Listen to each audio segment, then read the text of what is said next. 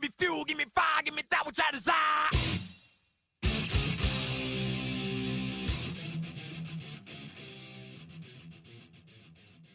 Hey everybody, and welcome to episode 59 of Metallicast, the Metallica podcast.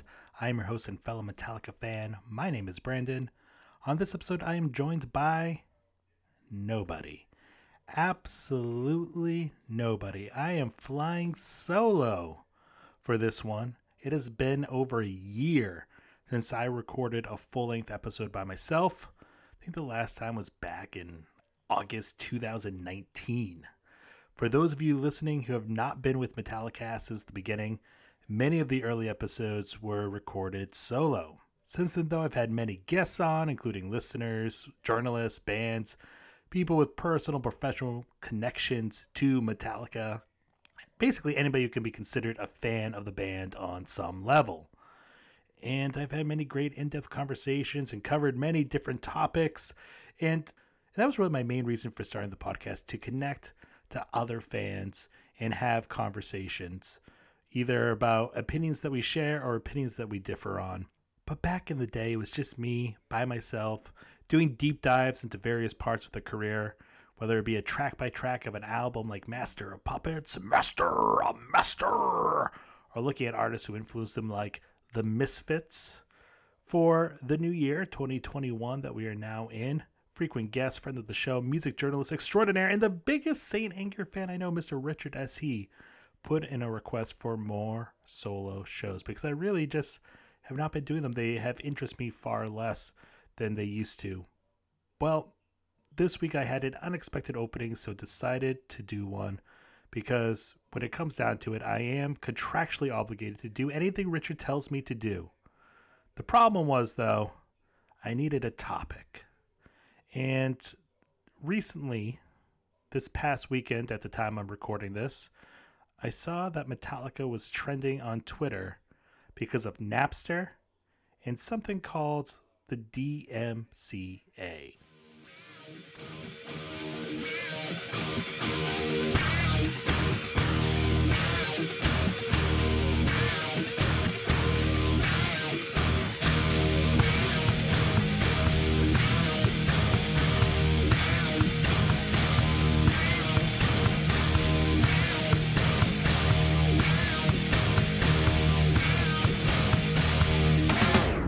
So this past weekend, at least at the time I am recording this, I found myself on Twitter and was confused as to why Metallica and Napster were trending. I mean, that happened, 20 years ago now?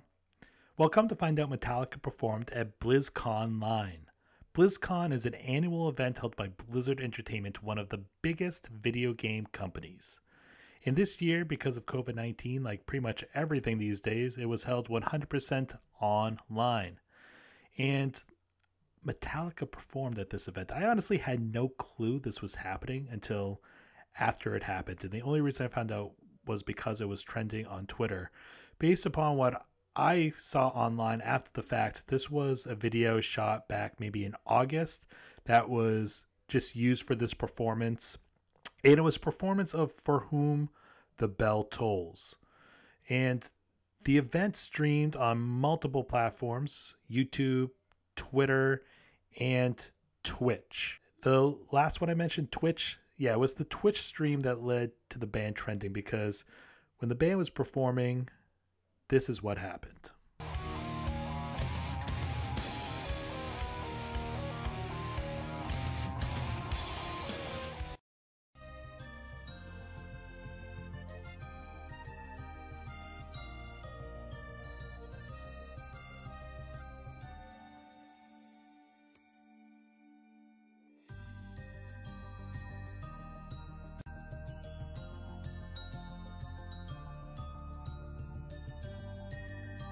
How about that remix, huh, guys? So yeah, what was that? Well, Twitch muted Metallica because of their own strict DMCA regulations. So let's jump into what DMCA is. DMCA stands for the Digital Millennium Copyright Act. And this is a quote from the always reliable and trustworthy Wikipedia. The DMCA is a 1998 United States copyright law that implements two 1996 treaties of the World Intellectual Property Organization. It criminalizes production and dissemination of technology, devices, or services intended to circumvent measures that control access to copyrighted works, commonly known as digital rights management or DRM. It also criminalizes the act of circumventing an access control, whether or not there is actual infringement of copyright itself. In addition, the DMCA heightens the penalties for copyright infringement on the Internet. Passed on October 12, 1998, by unanimous vote in the United States Senate and signed into law by President Bill Clinton on October 28, 1998, the DMCA amended Title 17 of the United States Code to extend the reach of copyright while limiting the liability of the providers of online services for copyright infringement by their users. So what does this mean for Twitch? Well, Twitch has become very strict with copyright. And if you post a video in their system, their algorithm recognizes that there is copyrighted music in the video, in the stream, it will automatically mute that music. And in this case, replace it with generic royalty-free music that sounds like retro video game music, I guess, is what it sounds like, or easy listening fantasy Renaissance fair music. I'm not sure what it is. This is an article from spin.com that sums it up very nicely. The headline is, Twitch's DMCA problem shines as official channel hilariously censors Metallica concert with 8-bit video game music. This is an article by Josh Chesler that was posted on February 20th, 2021, and the article reads as such. Over the course of the last pandemic-filled year, Twitch has become the go-to place for a lot of musicians to perform and interact with fans without breaking quarantine. The fact that it was actually designed for live streams, unlike Instagram, Facebook, or YouTube, made it a natural fit for those who weren't looking to play awkward drive-in concerts or other socially distant shows. Unfortunately, the platform's surge of popularity within the music world also exposed one of Twitch's biggest problems, which is the ongoing battle over streaming music rights, all centered around the Digital Millennium Copyright Act of 1998, better known as the DMCA. To make an extremely long story that you can read elsewhere short, Twitch has an algorithm that automatically mutes streams or portions of streams containing copyrighted music, and it's caused some problems. Several major artists have seen their streams get muted for performing their own music, and while they can certainly appeal the muting or show Twitch that they own the rights ahead of time, it's an extra step that a lot of artists aren't bothering with when they're just learning to use Twitch in the first place. On Friday, those DMCA issues went viral when a clip of Metallica's performance on Twitch's official Twitch gaming channel from the massive online BlizzCon event, unfortunately titled BlizzConline, hit the internet. During the performance, Twitch replaces the band's audio with some royalty-free, folksy 8-bit music that sounds more like the legendary band should be battling goblins and saving fairy princesses than rocking out, all so the stream didn't get hit by its own DMCA moderator. I'm going to be revisiting that Spin article a couple times because it brought up a couple points that I want to spend a little bit of time on. But first, let's focus on the fact that this blew up. And it is hilarious to see them perform because the video does not go away. So you hear this music over them thrashing, rocking out, and it is hilarious. But it is a huge problem. And the reason it went viral is because DMCA and specifically Twitch has created this huge problem for themselves where they are censoring people for playing their own music. And here is a tweet from Golden Boy, who is an esports commentator. His username on Twitter is @GoldenBoyFTW, and he wrote, "You know DMCA is a problem when Twitch has to cut the music of Metallica while Metallica is playing. Hand hitting head emoji." This blew up so much that The Late Show with Stephen Colbert even covered it. Quarantine while BlizzCon, the annual gaming convention, people know what BlizzCon is. You don't need to tell people Blizz. That's patronizing. Was held over the weekend, and they booked Metallica to play. Just one problem. While Blizzard cleared the rights to stream their music, the hosting platform Twitch didn't, and partway through the song, they panicked. and switched the music. It's subtle, but see if you can spot the moment it happens.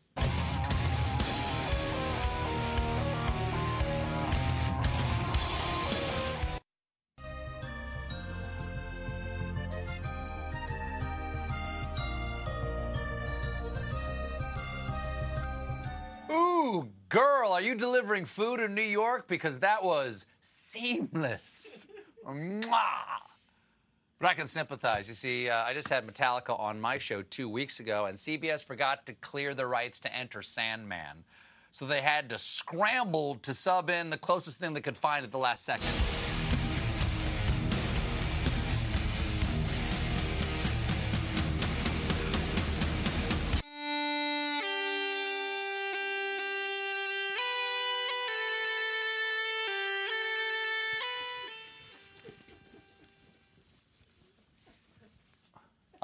Oh my. Oh my. Oh my. Oh my. Yeah. Yes, this is hilarious, but is also a huge problem for musicians. Twitch, like the Spin article states, has been a go-to for musicians live streaming, and it has provided musicians with another form of income, especially during COVID-19 when they cannot tour, when making an album is harder than it once was. One of those musicians is Matt Heafy. He is the guitarist and vocalist of a band that I really like, Trivium. And this is a direct quote from him taken from an interview with Forbes. "I've only had one job ever. It's been Trivium. First band, first job. But for the last 3 years, I'm happy to say Twitch has become a second job. When I'm at home, I make significantly more from Twitch streaming than I do with Trivium. And then when I'm out on tour with Trivium, then obviously Trivium becomes more and Twitch becomes less. But the fact that I'm able to make money doing what I should be doing off tour, staying conditioned, practicing, and being ready for a tour at any given moment, it's amazing. We really have a supportive community." So Matt Heafy had his Twitch channel in place before the pandemic, true. But this is a perfect example of how musicians can make money. It's become a second job for him. He is a video game fan, so he will stream video games on it, but he shows his rehearsals, his vocal warm-ups, his guitar practicing. He does guitar clinics. He does acoustic covers. It's become a go-to place for Trivium fans, and people who maybe never even heard of Trivium have now discovered the band and Matt Heafy through Twitch. But he makes more money from his Twitch channel when not on tour than he does from the band. That is amazing. And here is another example, another metal musician. In this one, this story is from loudwire.com, and this directly ties in DMCA and why, with Twitch especially, it has become an issue for musicians. So this is with Dragon Force guitarist Herman Li. The article states, Dragon Force's Herman Li has been suspended by Twitch, the popular video streaming outlet on which he regularly engages with fans in a range of guitar-centric segments. As of press time, October 28th, the guitarist was not made aware why his account was removed by Twitch, who have been notoriously aggressive in their pursuit of clamping down on copyrighted material, even if the material is being performed by its originator. For example, Herman Li playing Dragon Force songs. Historically, Twitch does not comment on decisions made by its moderators, even in the event of bans and suspensions. Lee tweeted yesterday on October 27th, "My Twitch channel is currently suspended. Today I'll be streaming on YouTube instead." Many of Lee's Twitch videos have also been shared on Dragon Force's YouTube channel, such as writing a song in the style of Sabaton in 10 minutes to offering advice on being a professional musician. A report from Dextero speculated that the reason for the suspension could be related to the DMCA, Digital Millennium Copyright Act, which has resulted in a litany of Twitch users getting hit with strikes for copyright violations. Lee had previously commented on this early in the year. "We know all these crazy things are happening on Twitch, people getting banned, people getting taken down, DMCA. I can tell you, you can play any song from the latest Dragon Force album, Extreme Power Metal, and you will not get a strike," said Lee in June. "I assure you, you will be okay, because we are very good friends with our people from the record label who also love Twitch, so you will not have a problem." Now, obviously this is an issue. And the reason I'm recording this episode is not to attack Twitch or because I am against copyright regulations. I think it is important to have things in place to protect copyright infringement for musicians and other content creators. But there is a problem when you are censoring musicians playing their own work. And this, of course, because it is the internet, when this blew up and went viral, it started off hilariously, but then ended up with people bringing up Napster and blaming Metallica for everything that happened with Twitch and with DMCA in general. So here are just some sample tweets that are out there. This one by Charlotte Clymer at CM Clymer on Twitter. She wrote, Metallica not being able to play their own music live because of DMCA that came about in large part due to Metallica's advocacy of it is a hell of a full circle. And this is from somebody who calls himself Pouncy at _manywaters_ on Twitter. Between Limbaugh kicking the bucket and Metallica's own live BlizzCon performance getting muted to avoid DMCA issues, there's a lot of 20-year-old karma coming full circle at full throttle. This is from Mario Dreamer at TOA Gamer on Twitter. Metallica getting DMCA'd on Twitch just reminds me how much I think Metallica is hella overrated. I can bring myself to like the other three of the big four thrash metal bands, Megadeth, Anthrax, and Slayer, but I just can't bring myself to like Metallica. This is from metal_Mitch on Twitch with the username at M3T4LX Mitch. And he wrote, it is ironic that Metallica, specifically Lars, was key in what would eventually become the DMCA legislation. And these tweets go on and on and on. If you watch any of the videos on YouTube, the comments go on and on and on, blaming Metallica for DMCA and bringing up Napster, which was, like I said at the start, 20 years ago. In fact, let's revisit that same Spin article one last time because I read the whole thing except for the final paragraph. The final paragraph reads as such. Of course, perhaps the ultimate ironic icing on this particular cake is that Metallica is arguably the most infamous band in the world when it comes to arguing against the digital sharing of their music. There's a good chance that the DMCA would have been replaced by a more modernized and reasonable set of rules that would have allowed for the performance, if not for them. Now, I have a huge problem with these statements, and let me first and foremost say, everybody is entitled to their opinion. But the fact that people are still butthurt over Metallica and Napster from, again, I'll say it for a third time, 20 years ago, is unreal to me. Plus, let's look at the facts. What Metallica did with Napster really had nothing to do with DMCA for the simple fact that DMCA was in place before Napster existed. I said at the start, DMCA went into place in 1998. Napster began not long after, but in 1999, and Metallica did not even enter the picture until 2000. Now, I do not want to spend this episode going really deep into the Napster battle because I feel like that is a whole other episode in and of itself.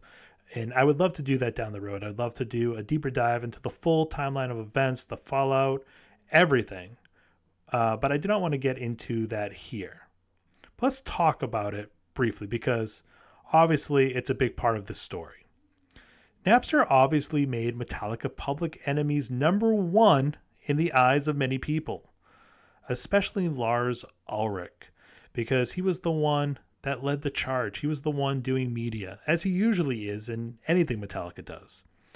And for some people, apparently, again, I'll say it a fourth time, 20 years later, he created this reputation that he is still not fully recovered from. And that is a reputation as a greedy, spoiled, old, out of touch, rich rock star. But the fact of the matter is this. What Metallica battled over was not so much the use of copyrighted material, but rather the choice of how their own copyrighted material would be used. And I'll be honest with you, I get the aggressive approach the band took was not very consumer friendly. And I get how it would rub people the wrong way, especially if you are of a younger demographic during that time. But they have the right to take that stance with their own music, especially. Other artists like Dr. Dre had the same opinion and the same concerns, but they did not speak up on the same level that Metallica spoke up. Therefore, they did not suffer the same level of backlash. Metallica had the balls to take charge. Did it do more harm than good? I would say short term perhaps, but not long term. The fact that the band is still the biggest heavy metal band in the world is proof enough of that, I think. Did they make a difference? If you ask the band members themselves, they really did not make much of a difference. But I think that they sort of did. Napster and many other services similar to that, like LimeWire, soon got bought and then reopened as legal services, or they just faded away into obscurity. Eventually, we saw the rise of Apple iTunes, and now that has led to streaming services, Apple Music, Spotify, Tidal. I fully recognize that the streaming services are not artist friendly in terms of how they pay musicians. You could have millions of streams on Spotify and get paid pennies. It is really not fair. It's really not artist friendly, but at least it is a legal way to access music.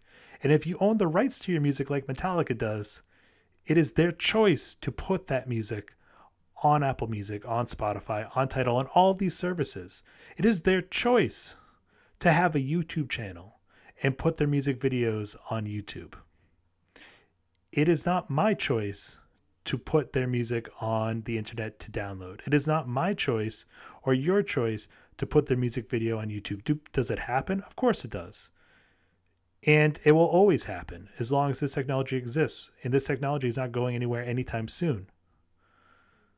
But at least there are now legal ways that dominate how people access music. And in fact, when I was preparing for this episode, it reminded me that they were one of the big holdouts. For years, they held out on iTunes. But they, had to get on there because they understand that you have to change with the times. And Metallica was not fighting the future when they were fighting Napster. They were fighting for choice. And to blame Metallica for DMCA or for their own music being censored on Twitch during BlizzCon is ridiculous in my opinion. It is just as ridiculous as Twitch censoring the music to begin with.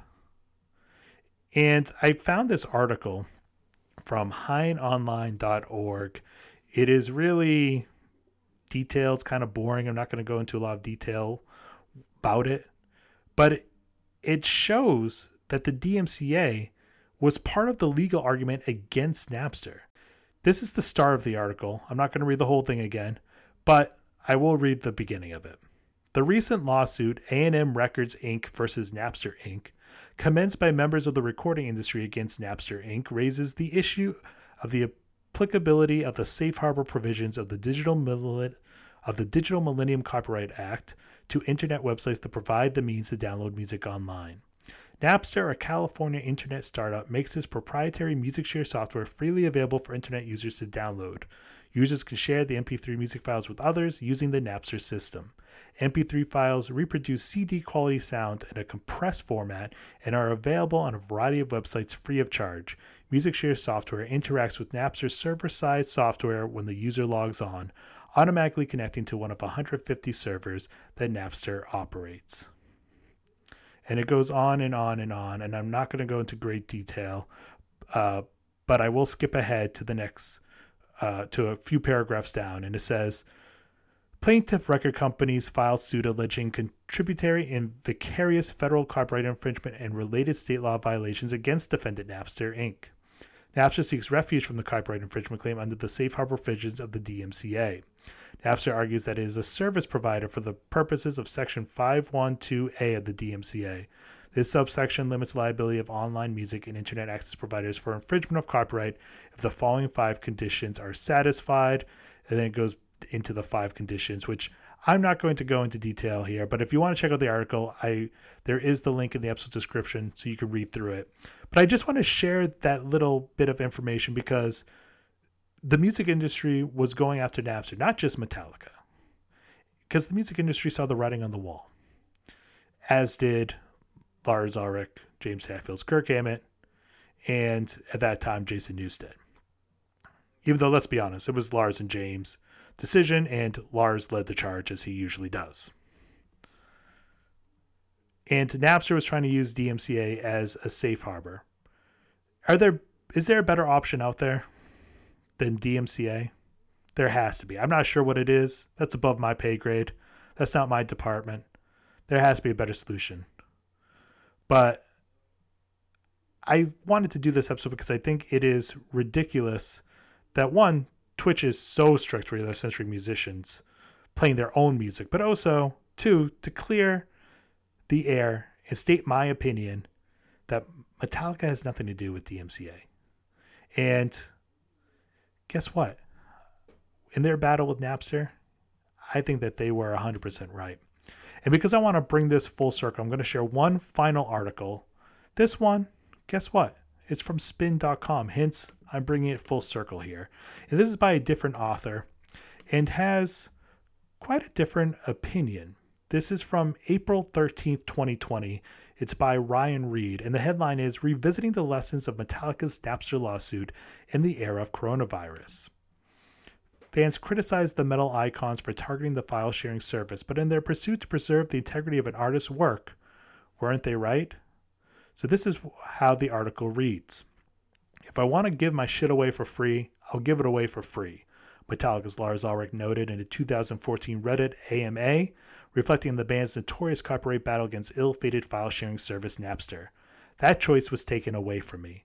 2 decades have passed since their industry-changing lawsuit, which centered around the illegal trading of MP3 recordings. But now, as the music world grasps for fragments of normalcy during a global pandemic, the drummer's comments sting with renewed relevance. The coronavirus has shrunk a once gaping chasm of opportunity between stadium-packing pop acts and SoundCloud upstart beat makers, leaving all artists on precarious footing.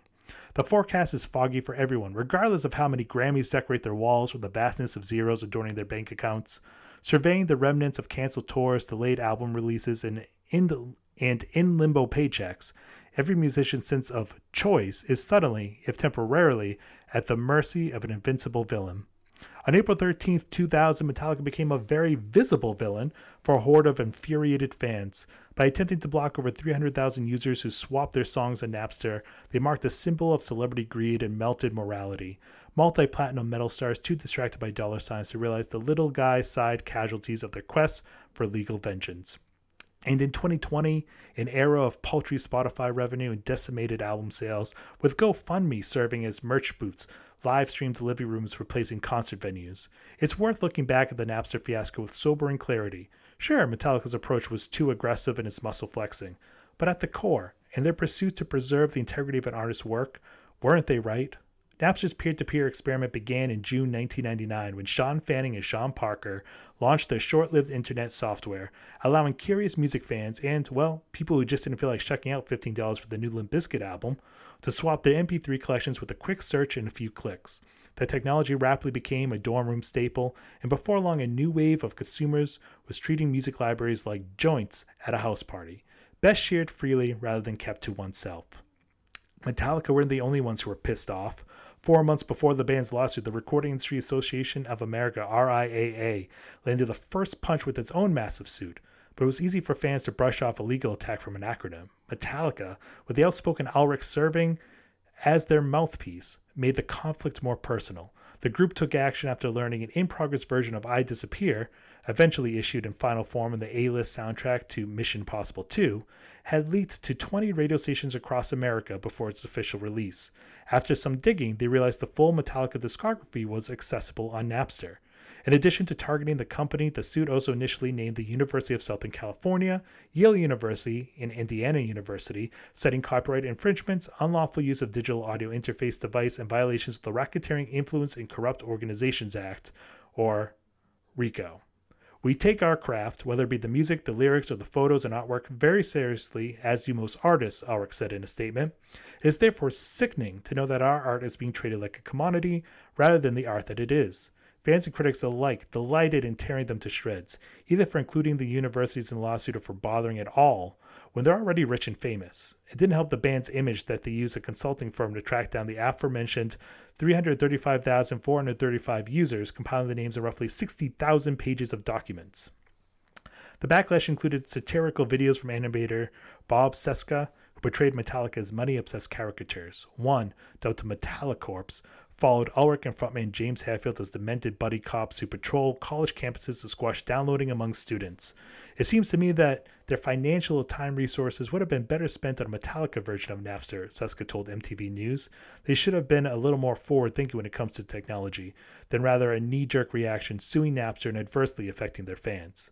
Many students also vocalized frustrations. I understand where they're coming from, but at some point, when they were getting started, they just wanted to get their music out there. One Indiana University freshman told MTV, the MP3 format is one easy way to do that. But that wasn't the point. Free MP3 as promotion is normal in 2020, given our current streaming landscape, but that's a side effect of an infection Napster spread. The dominoes have tumbled from other file-sharing platforms, LimeWire, Kazaa, to legal services like Spotify that pay artists using a widely criticized pro-rata model, resulting in the top performers taking home the most money. Got paid €8 for 90,000 plays, electronic artist John Hopkins tweeted in 2011. Fuck Spotify. In contrast, Ulrich told NME in 2013, I love Spotify. Even though Napster wound up settling its Metallica suit, along with another from Dr. Dre, before filing for bankruptcy in 2002, no artist won in the long run. Napster forced us to ask ourselves some uncomfortable questions, and they're worth asking again. As COVID-19 continues to spread, tabling tours and slowing promotional wheels long set in motion, artists need our direct, tangible support more than ever. It's hard not to wish we'd used the same logic 20 years ago, valuing music not only as art, but as a physical product worth the investment. We stuck our necks out there, Metallica guitarist Kirk Hammett said in 2016. At the end of the day, I like to say what we were doing had some merit, some truth to it. That is the article, again, by Ryan Reed from spin.com.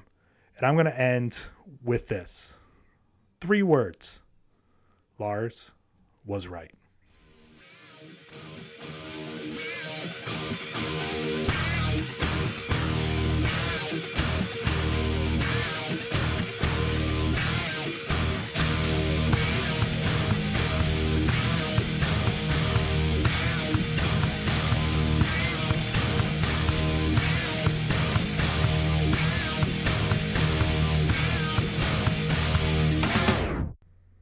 Let me know what you think about Metallica and their battle with Napster, the DMCA, anything I talked about this episode.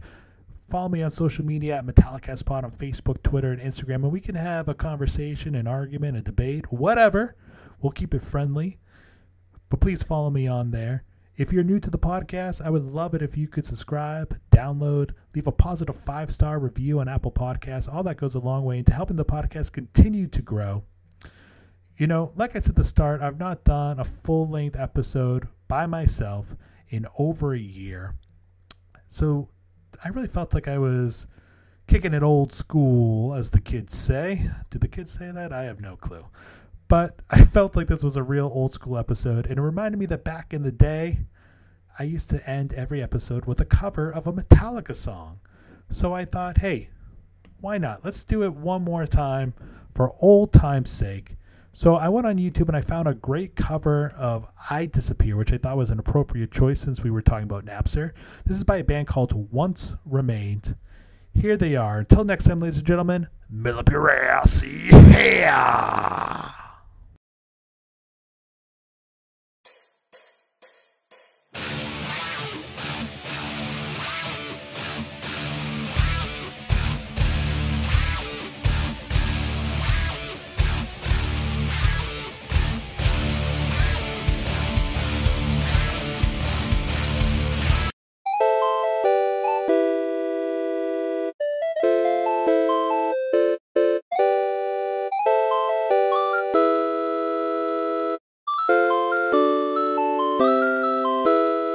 not experts.